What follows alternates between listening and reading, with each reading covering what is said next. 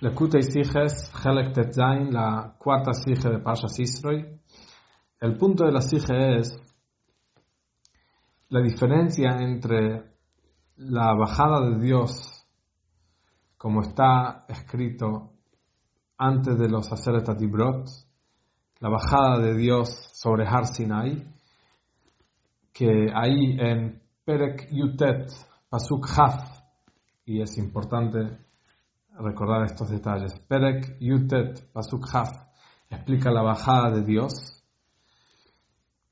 En cambio, después de los Aseret HaDibrot, al contrario, capítulo 20, Haf, versículo 19, ahí el Pasuk dice Ki min hashamayim dibarti imachem, que Dios habló en Matan Torah, habló del cielo.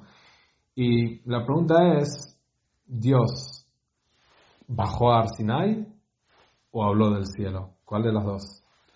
Entonces Rashi ya al principio, en el primer lugar, ya dice que algo acá demuestra que Dios bajó, pero no hasta el final. ¿Por qué? Porque dice que el Har Sinai tenía mucho humo, pero no dice que tenía fuego. Quiere decir que el fuego estaba cerca para como sacar humo de la montaña, pero no entró dentro de la montaña, que ahí se quemaría y sería ardiente. Solo hubo humo. ¿Y por qué Rashi explica eso? Porque antes de hacer el Tatibrot, la idea es enfatizar la bajada de Dios abajo. Y por eso muchos detalles que vemos de diferencia entre Rashi acá y Rashi al final de la Perashá, cuando está el segundo lugar, donde ahí se enfatiza, donde Dios está alto, Ki min hashamayim dibarti imachem, del cielo. Acá en el primer lugar, antes de los Aseret HaDibrot, lo especificado es la bajada de Dios abajo. Y por eso Rashi dice que la bajada fue de los cielos altos y de los cielos bajos. Y también Rashi dice que Dios bajó el cielo y lo puso como la sábana en la cama. La sábana, cuando lo pones en la cama, se hace parte de la cama. Al ser que la idea es enfatizar la bajada de Dios, como se baja y se embiste abajo. Por eso se enfatiza esas cosas. Y me vas a preguntar, yo conozco otra vez que Dios bajó y no hubo humo de la montaña, no hubo tantas cosas interesantes como en Matan Torah.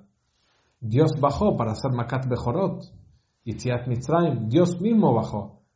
Y ahí no vemos que hay humo y fuego y cosas. La respuesta es, dice Rashi, Kisea Kavod. Acá en Matan Torah, la bajada de Dios es de una forma importante, de una forma de rey, de una forma de la silla, el trono es un lugar que está de una forma asentada. Y por eso Rashi dice, acá hubo humo, acá no, en Mitzrayim no hubo.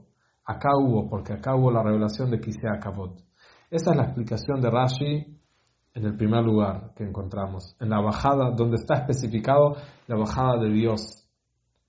Pero en el segundo lugar, después de los Aseret HaDibrot, casi al final de la Perashá, ahí la especificación de la Torah es explicar cuánto alto es Dios.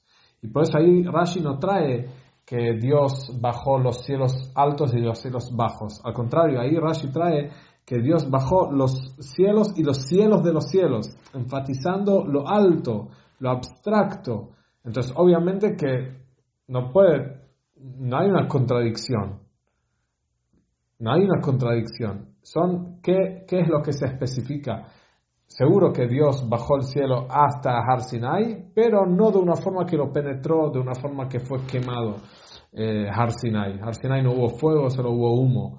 La pregunta es, no es una contradicción los dos pesukim, sino cada pasuk especifica una cosa distinta. El primer lugar especifica la bajada de Dios, pero no hasta el final.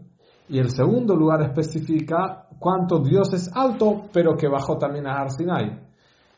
En los dos lugares están las dos cosas. Por eso, Rashi al principio especifica la bajada de Dios como una cama, que eso no lo trae en el segundo lugar, porque en el segundo lugar la especificación es como Dios, aunque baja abajo, hubo Matan Torah, pero con todo eso queda abstracto, con todo eso queda cielo queda Shamayim.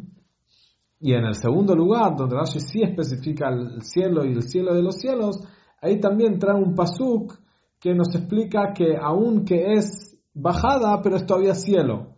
Queda abstracto, no se inviste de una forma que penetra. Pero obviamente que en los dos tenemos los dos detalles.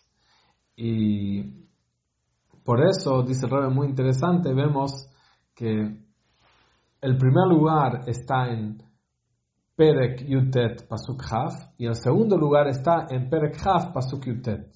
¿Por qué? Porque Yutet 19 demuestra sobre la bajada de Dios, como Dios baja abajo. ¿Por qué? Porque Yutet es 19 y 19 es, si contamos las letras que llenan al nombre Yud Kei Vav Kei, entonces la Yud es Yud Vav Dalet, la Hei es Hei Aleph, la Vav es Vav Aleph Vav y la última Hei es Hei Aleph. Si contamos las letras que llenan al Yud Kei Vav Kei sale 19, porque Yud es Yud Vav Dalet son 10. Hei es Hei Aleph, es 1, ya van 11. Vav es Vav Aleph Vav, son 7 más, 18. 11 más 7, 18. Y la última Hei, que tenemos Hei Aleph, se cuenta la Aleph que la llena, entonces tenemos uno más, 18 más 1, 19.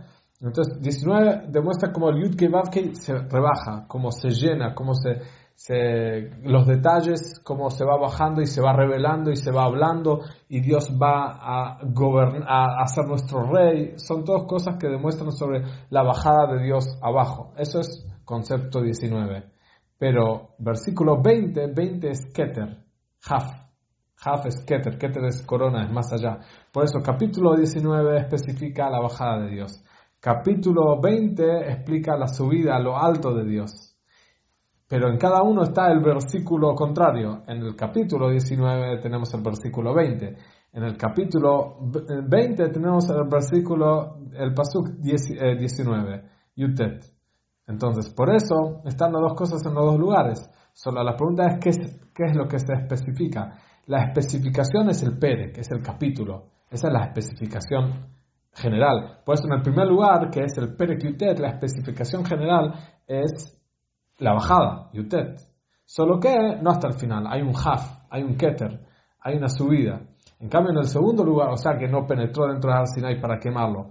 En el segundo lugar, que es Perek Haf, la idea general, el capítulo es 20. Por eso, Kimin Hashamayim dibarti imahem, lo alto. Pero ahí también está la bajada de Dios, que es el Yutet, el versículo 19. Pero es como ayudando al 20. Y esa es la diferencia en los dos lugares, por eso todas las diferencias de Rashi.